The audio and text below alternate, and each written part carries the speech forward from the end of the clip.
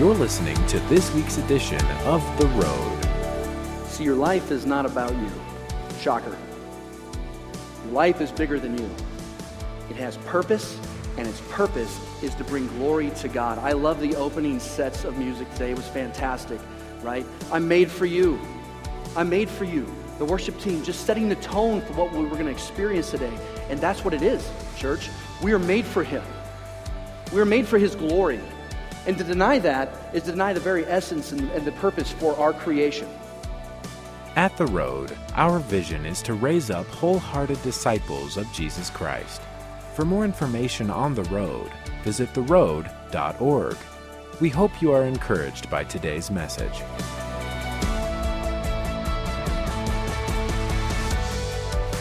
All right, so one of my roles here is working with middle schoolers, and so it's a privilege of mine to do so. I love that. And some of you bring your middle schoolers weekly, and we get to hang out with them.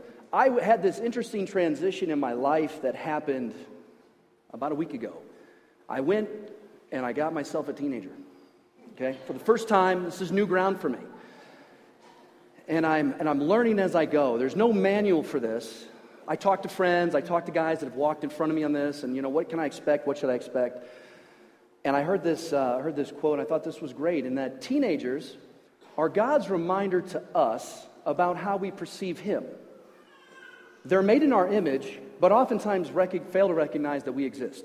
So as I walk through that process, pray for us in our home that God would give us wisdom and that we would do well with our teenagers. But we love teenagers, we love youth, and it's a joy to serve that way. One of the things that we're going to go into today, and where I want to take us, and Pastor Steve started the Kingdom Revolution. We started Matthew last week. He'll be back next week to start chapter 2 and go into that. We're going to take just a brief pause because we have Passion Week just in front of us. I mean, Easter is only just a short throw away. We got spring break this week and around the country, and then we'll be right into Easter. And so with that, we're going to take a look, and we're going to be in John 12 today. But what I want to ask, this is a pretty practical thing. This hit me kind of right between the eyes when I was reading through the scriptures. And we've been studying John in middle school at Flagship. And so we've been going through verse by verse, chapter by chapter in middle school. It's been great. But we had a chance to unpack chapter 12 a couple weeks ago. And so it was amazing because I was speaking to this group of citizens, good citizens, and asked them the question, who here has experienced trouble in their life this week? And every hand went up. So you have a demographic of 6th through 8th graders that are already familiar with this concept, and probably even before that, because I thought about growing up some things where my heart felt troubled. And it was often the response, and we can all relate to this, where mom said, just wait till your dad gets home. Boom! And the trouble sets in. And then you wait. And you wait for what dad wants to unpack, mostly on my bottom. And I deserved it. I will tell you that I never got a whooping that I didn't deserve. And probably should have gotten more than I did. So this is a very practical thing that we're all dealing with today. And I want us to go somewhere in the text because I think the Holy Spirit is revealing something here in this passage that if we're not careful, we miss it and we pass it over. And it's these two verses that are tucked inside the middle of John chapter 12. And it's something where we all relate and what we can do. And Jesus is walking this out in a very real moment in His humanity. So, what I want to do, just as we start, I'm going to ask you, and you may not know your neighbor, so we're going to ask the trust factor to kick in here. But I want you to close your eyes for a minute, just briefly. Close your eyes and search your heart right now. Search your soul for the moment of either this week, this month, this year, or maybe this day. Where is your heart troubled? Where has it been troubled inside of 2019? And let's just pause there for a minute because I want you guys to wrestle with this for just a moment. Okay, you can open your eyes. Here's the deal. I get the privilege of being on staff and seeing the prayer chains that come through this church. The prayer requests on a daily basis. And I will just tell you, I don't know what was happening in the universe on March 19th of this week, but March 19th I got more emails about prayer from this body, about the things that we were experiencing and troubling on our hearts, about things that you guys are walking through, than any time in recent history or my mind. And so I love the fact that we have that. It goes up, and then our prayer warriors come around, and we support you guys. Pastor Steve was on it this week. Relapsed into sickness, traveling, stresses that way. Pastor Vince had to travel, and Cindy is recovering from illness. And you heard Pastor Vince's testimony about what happened in her life. And so stress, troubled hearts. And so what do we do with that? Where do we go in those moments where we are troubled? And what does Jesus give us? So real quick, just to recap, obviously the Gospel of Matthew, as Steve explained, is the emphasis on Jesus as the Messiah and the one who prophesied. It also, Jesus is explaining the kingdom of God. But in the Gospel of John, we see something a little bit different. It's a different spin, right? We already know it was written several years later and after the book of Matthew. And in the book of John, what we see is the focus of Jesus' identity as the Son of God. Essentially, it's about his sonship to the Father. Okay? So that's where I want to pick this up. The Gospel of John is giving us an invitation not only to understand, but to participate in the message of sonship. It's revealing throughout the text this relationship of God the Father and Jesus Christ the Son. Jesus is so tangible in his humanity in these moments that we see in this scripture. And how he speaks to his disciples, the broken, the cast down, the sinners. But most importantly, it's how he talks to his Father that if we're not careful, we miss some of this language and what we're supposed to have the opportunity, where we have the opportunity to communicate to the Father ourselves. And so, just an example here, John 5:19. Very truly I tell you, the Son can do nothing by himself. He can do only what he sees his Father doing. Because whatever the Father does, the Son does also. John 12:50. Therefore, whatever I speak, just as the Father has told me, so I speak. Don't you believe me that I am in the Father and the Father is in me? The words I speak are not my own, but my Father who lives in me does his work through me. That said, we have trouble. And if I asked everybody to raise their hands, my guess is I'd have at least 95% participation on who's experienced trouble in their lives this week, this year. In John chapter 14:1, how do we face trouble, right? Jesus opens John 14:1 to his disciples. Do not let your hearts be troubled. Trust in God. Trust also in me. But just 2 verses before that, 2 chapters before that, we see Jesus is troubled. The Son of God is troubled. And so his point here is that it's not that you're not going to have trouble, but don't let your trouble overwhelm your soul. So what is your soul? That's what I want to unpack real quick for you guys. Everybody say soul. Okay, your soul is your mind, your will, and your emotions. Say it after me. Your soul is your mind, your will, and your emotions. Okay, so when we get to chapter 12, what we see is Jesus is processing this situation in his heart, and he's processing it through his mind, his will, and his emotions. So give a little context. Chapter 11, Jesus has just done the greatest miracle of his time on this earth. He raised Lazarus from the dead. This will be his greatest miracle apart from his own resurrection. That particular miracle puts him in the sole focus and concentration of the Pharisees and the priests, and the plot to kill him now accelerates. This guy's gone too far, this is too much, and oh, by the way, we're not going to go after just Jesus, but we're going to go after Lazarus too. So no, Lazarus is trying to duck and dodge. Chapter 12 opens up. It's the feast. Jesus comes in on the donkey. We see him. He's glorified. Hosanna, King of Kings, Majesty. They're worshiping him with palm branches. But in the middle of this chapter, he has just finished talking to a group of Greeks who had come to see him, to meet the Messiah, to hear about the guy who's raising people from the tombs, bringing them back to life. If there was a guy walking the earth right now, I'd want to meet that guy too. Okay? I'd like to talk to him. I have some questions. So the Greeks do the same thing. They're sitting down with him. And in this passage, right before we get to verse 27, Jesus has just finished talking about his own end, where he's headed. He's just described to them his own death. Now this is a very real moment because now he has just heard the words come out of his mouth, and now his soul is troubled with what's directly in front of him. The Son of God is troubled. He has a troubled soul. He is grieving because he knows that his appointment with the cross is directly in front of him. The word in the front of John, the beginning of John that opens, across the waters, right? The Word became flesh. The Word was God. The Word was with God. The Word became God. God in the flesh is having a troubled soul. Let's let that sink in for a minute, because we, as humans, discount maybe the fact that we should or shouldn't have troubles.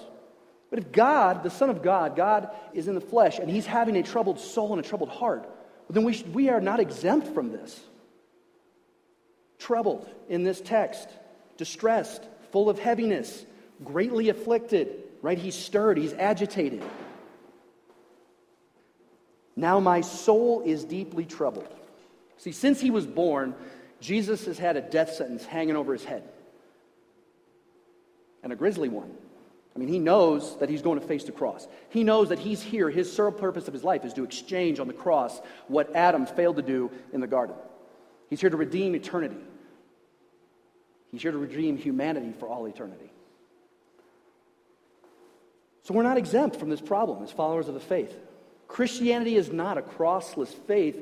We have trials, and we should have to expect that we're going to face them. This isn't necessarily to say that we're going to go face them in a masochistic way and we're looking forward to the problems and we're excited for it. No, of course not. Neither was Jesus. But 1 Peter 4:12, dear friends, don't be surprised at the fiery trials you are going through as if something strange were happening to you. Instead, be very glad, for these trials make you partners with Christ in his suffering, so that you will have the wonderful joy of seeing his glory when it is revealed to all the world. Christianity, and I found this fascinating. I was looking this up and actually verifying and fact-checking all that. But Christianity is the only religion in world history that at the center, at the core of its faith, lies the humiliation, pain, and suffering of its own God. Nothing else in world history has that as its core of its faith. So if our own God goes through that and is troubled by it, then let's not discount the things that we feel about the troubles that we face. What's a posture that we take in the moments when the phone rings and we get the news? Where does our heart align and point in those moments? Is our initial response of trouble to go to prayer? Is that where we go right to the phone call? We hang up the phone and we go right to our knees? And we tap into the source that's available to us? We say, God, what do we do with this? Or do we take it to friends or our spouses or our parents or our pastors? Maybe we go to Google. Guilty. Something's wrong, doesn't feel right. You wake up, you're like, oh, my big toe's not bending. What does that mean? This is weird. I should be able to walk. All I did was go to bed and I woke up and now my big toe won't bend, and you go to WebMD, and that's a bad idea. There should be a disclaimer when you go to that website that if you are not medically, if you don't have medical background and training, you have no business being on that website. Because the next thing you know, your big toe won't bend, and then there's something wrong with your elbow and you have deferred joint pain, and the next thing you know is that it's going to tell you that your arm's going to fall off, or something awful like that. You're going to lose a limb, and I've never had a lot of experience with WebMD that's been positive. Although it did give me enough symptoms that I had to go figure out that the big toe problem, there's a word for that, was gout. And I thought, what is gout? But these are the things you start to think about when you click over that fourth decade. And so I'm going, okay, gout's a real thing. Sorry, that's a lot of information, more than you probably wanted to know about me. But listen, I've heard Steve up here talk about all kinds of things, pulling splinters out, almost cutting his hand off with a knife. I mean, there's a lot of things that he unpacks up here, so I make no apologies for my gout, all right? Which is under control, I'll have you know. So thank you. Thank you for your prayers. No, but what is our posture? What is the posture that we take when we get those calls? Of course we take it to our friends, we take it to our community, and we want to support each other. We want to bear each other's cross. We want to lift up each other's burdens. And so it's natural for us to do that too. We're going to find out here in a minute what Jesus' response is in a little bit deeper way. And let me just say, on the heels of this, just knowing so many people's stories, beloved people in the church that I've just been, it's been an honor and a privilege to walk beside this year. And I was talking with the staff. We were having a staff team meeting, and it was early on in the year. I mean, 2019 had clicked over, and we were just maybe in the first half of February. And I thought 2018 was rough for me personally. Right? There were some challenges that I had to face. I had a troubled heart for most of 2018 from what in looking back and looking in the rearview mirror. But I would trade every problem I had in 2018 for the first 60 days of what happened this year. And my problems pale in comparison to a situation in this church, a family, a dear family, beloved family, friends of ours that are walking through some of the hardest moments and days they've ever faced. And I looked at them and I'm like, how are you doing this, man? I pray for you, I love you, but I don't know how you're doing this. And they give glory to God. So I'm not doing it on my own. I can't do this in my own strength. All right, chapter 27. Now my soul is troubled, and what should I say? See, Jesus has two responses, two options in this moment that he's looking at. As he's looking at the cross and his heart is troubled, he's got two options in front of him. What should I say? Father, save me from this hour? Question mark. That's an honest response. Save here, sozo, the Greek word sozo. Immediate rescue, deliver now. Keep safe from danger, healing. We love the immediate sozo. We welcome that. It's like we say the prayer, I need healing. Sozo, deliver me now. We love that. We pray for that. We want that, and we invite that. It's a natural response. Jesus is modeling that out. His first response to that is a question, save me from this hour. Will you, Father, save me from this hour? Not unlike what we're going to see him pray 3 times in the Garden of Gethsemane a few chapters after this, right? But in this moment, save me from this hour. On the way to church today, my son asked me, what are you speaking on, Dad? And I kind of unpacked this a little bit to him and was explaining a little bit, gave him the cliff notes, and we had this dialogue, and he was still kind of like, oh, trouble, okay, I get that. And I go, but there's something deeper here. What if, son, you knew on Tuesday of this coming week that you were going to die a horrible, grisly death, and that was the situation you were looking down at? That was directly in front of you. It wasn't like if or when. It's now. Jesus knows that his time is coming to the cross. How do you deal with that? Man, it was an honest answer, and I love that. I love that honesty from our children sometimes. He's like, I'd find another way, probably something less painful. I'd try and find another way out of it. And we do. We try and kind of slip by. We try to go past it. We want to sidestep some things, right? We all want it. It's in our nature. But the question today, church, is that the trouble that we face today, maybe it's part of our purpose, right? This hour that we've come to in our lives is part of his purpose for us. Now, I agree that we should all pray for sozo, right? Healing now. I don't disagree with that. I think that we should pray for that. We believe that. We pray with each other for that. And I'm not disagreeing or saying that we should do otherwise. Because he hears our prayers. But often it's not in the way that we think he's going to respond or might expect us to come and meet us there. It's not the timing. Maybe we're not saved from that hour. Oftentimes it's a now and not yet, right? There's an agreement made. Father meets us in this, and now we walk it out in faith. You said in that prayer in the faith, the Lord does something, and you walk in faith knowing that he met you. But it's a process to that promise. Many of us are in a process at this moment, and that's okay. I'm going to be honest with you guys. I hate that word. I hate that word process. Because that means that it's not now, right? We want the now. But we're all being transformed from glory to glory and more in his image through that process. We're all in a process. We're all in some sort of a process today. 27b.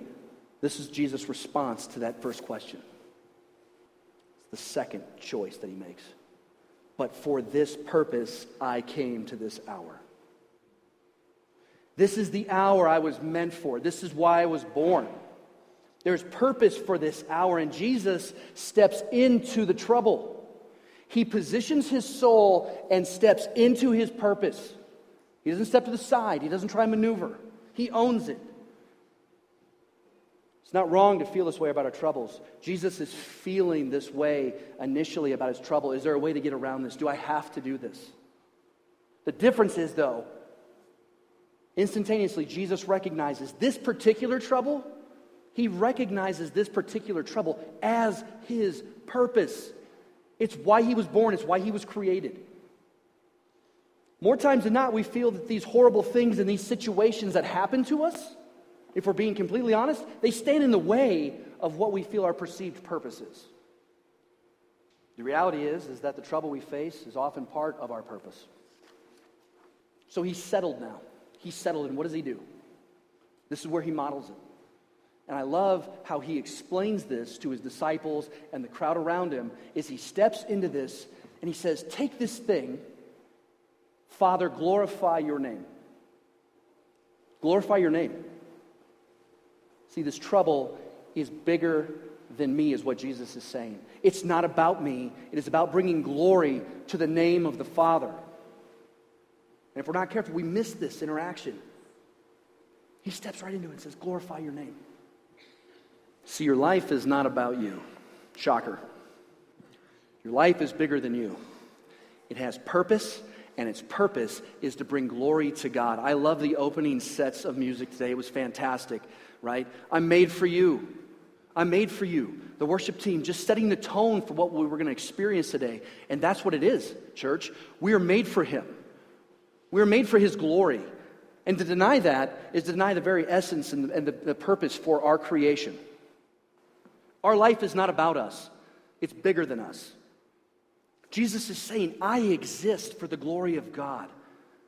This ultimately mattered more to Him than His own suffering. I exist for the glory of God. Can you? That's what the challenge is right now, church. He existed for the glory of God. Can we exist in our own presence, in our own problems, in our own situations for the glory of God? And that's the challenge I have to everybody in this room that's carrying troubled hearts today, troubled souls, how we're experiencing life, how we're processing that. Our soul is the unit of which we process our will, our mind, and our emotions. Our souls are troubled. Jesus' soul is troubled. But He's like, it's bigger than me, and I give it to you. And use this to glorify your name. Heaven's response to this is so beautiful. It's so, if we're not careful sometimes too, we miss the Father's response. And in 3 times in the Gospels, twice in John, but 3 times in the Gospels, we see the Father, God the Father, open up the heavens and respond to His Son. This is the 2nd time in John. Heaven's response to Jesus' prayer. 28. Then a voice came from heaven saying, I have both glorified it and I will glorify it again. I have already glorified it and I'm going to glorify it again. What is He saying here? What is He saying? The Father's responding to His Son and He's unifying His heart with the Son. And He's saying, heaven's perspective of Jesus' trouble is this. The things you are facing, I'm going to use again to bring glory to the earth. I am essentially taking you from glory to glory to glory to glory to glory. Hello, can I get an amen? This is encouragement for us. This is meat. This is milk to our bones. The problem is that sometimes for us, and by the way, if you have had heaven open up and respond immediately after your prayers, I want to talk to you. This doesn't happen to me. Not to say that it's not available, but sometimes it's more like in my life, it's glory to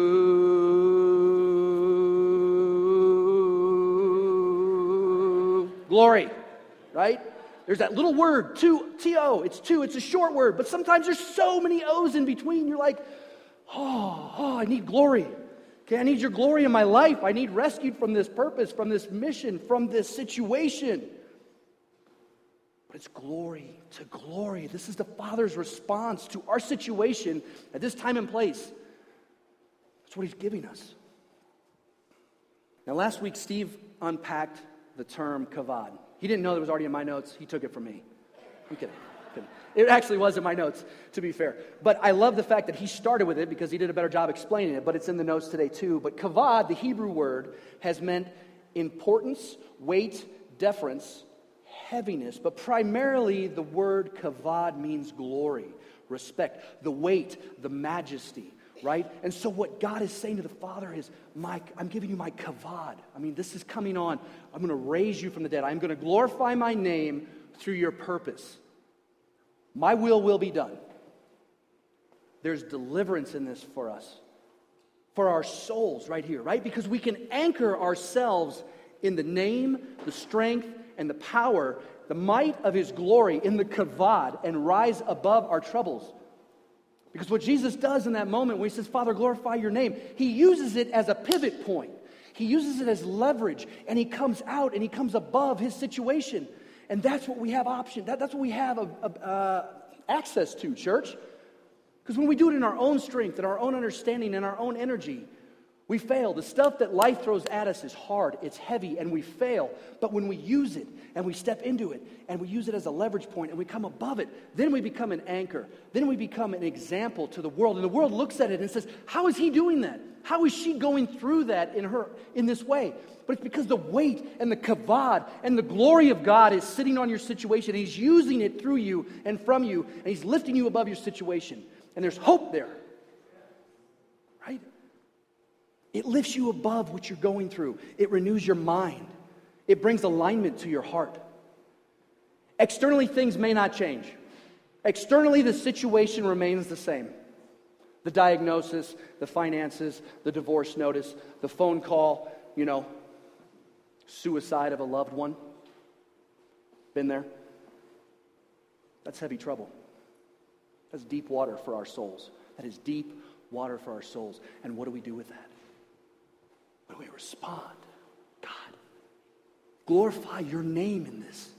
Use this for your purpose. Use my life for your purpose, God. Then internally, things change. Right? Internally, things start to change. Trouble is dealt with because God's glory, his supremacy, his majesty, his weight, his kavod, and the reality of who he is for me and with me and in me begins to transform me. And then we become thankful for the trouble, right? Because it changes us, it grows us, and we become stronger. We hear the Father saying, the things you're facing, the trouble you have, I will use it to glorify my name. This is the posture we see in Jesus. This should be the position of our souls in the context of our prayers to heaven. In our weakness, we are made strong. Let the weak say, I am strong. Paul describes in his text, he references that there's a thorn in his flesh. We don't know what the thorn is, but we know that he walks through life with this thorn, this injury, this wound, and he prays to God. 3 times he prays to remove it. As far as we know, it's never removed. He walks through life with that thorn. And so what I'm saying to you today, church, is that sometimes the trouble we face, the trouble we have, God will save us from that. Again, it's not always in the way that we think it will be, but sometimes it's for our purpose, right? It's for our purpose that we are wounded, we are made weak, so that God can perfect his strength in us and through us. And Paul at some point resigns and says, okay, God, I'm meant to carry this. I'm meant to have this thorn. I'm going to walk in your grace, in your purpose, and I'm going to rely on God the Father to make me strong in my own weakness. And Paul puts that on the shelf. Now, God may have healed him. We don't see that in the text, but we see him reaching out and asking for it. Again, it doesn't come in the way that he thinks it ought or should. We are not to boast in our strengths, right? We boast in the Lord in spite of what we're facing. And again, I've seen it where a friend of mine who has every right to be angry, and probably is on some days, but how he carries it, how he's carrying the troubled heart. What is he doing with that? He's waiting while his faith is built in perfect timing for the glory and the Father's glory being revealed through the troubles, both in us and through us. This is my invitation. As we start to settle into worship today, church, we're going to have communion set up on the sides. And I would encourage you to take communion, do business with God, be honest with yourselves today. You have troubles. What are you going to do with those? Are you going to step into it? Are you going to say, God, use this to glorify your name? This is bigger than me. This is about you. This is about your kingdom come in my life. We're going to have our ministry prayer teams available on the sides after communion or during communion, during our worship. And if you want prayer, if you guys need prayer, you want encouraged, you want lifted up, our prayer ministry team is here to encourage you guys. We're here to walk this with you. All of us today, to some degree or another, are facing some version of trouble in our lives. Because we're not guaranteed that right now. We ask God, this is supposed to be the good life, the joie de vivre. But it's a yes and no. It's no, not yet. Now is not the time. Now is the time to carry your cross. Yes is for eternity. I've gone to prepare a place for you. My Father's house has many mansions. That's what's in front of us. But now is the time to face our purpose and what God has in our troubles. God wants to give you peace today. In John 14, 27, 29, I am leaving you with a gift, peace of mind and heart. And the peace I give is a gift of the world is a peace the world cannot give. The world can't give you the kind of peace that Jesus is offering in this text. So don't be troubled. Don't be afraid. Jesus is advising his disciples in 14:1, don't let your hearts be troubled. Because he just modeled what to do with that. Let's not ignore that today, church. I am going away. Remember what I told you. I am going away, but I will come back to you again. If you really loved me, you would be happy that I'm going to the Father, who is greater than I am. You have access today, church, because of the transaction that Jesus did on the cross. The transaction that he did there. We have access to the sonship that he's modeled, that he's postured for us. If you don't take advantage of that, that's your decision, but it's there and it's available, and he wants to meet you there. He's not asking you to go through your troubles alone. He's just asking you, will you let it be bigger than you, and will you let me use you to glorify my name? You've been listening to The Road. We hope you have been blessed by today's message. To connect with us further, visit theroad.org. If you are walking through a difficult time, we want to pray for you. Go to theroad.org, click on the Ministries tab, and go to our prayer page to send us your prayer request. Thank you for tuning in today, and be sure to listen to the next edition of The Road.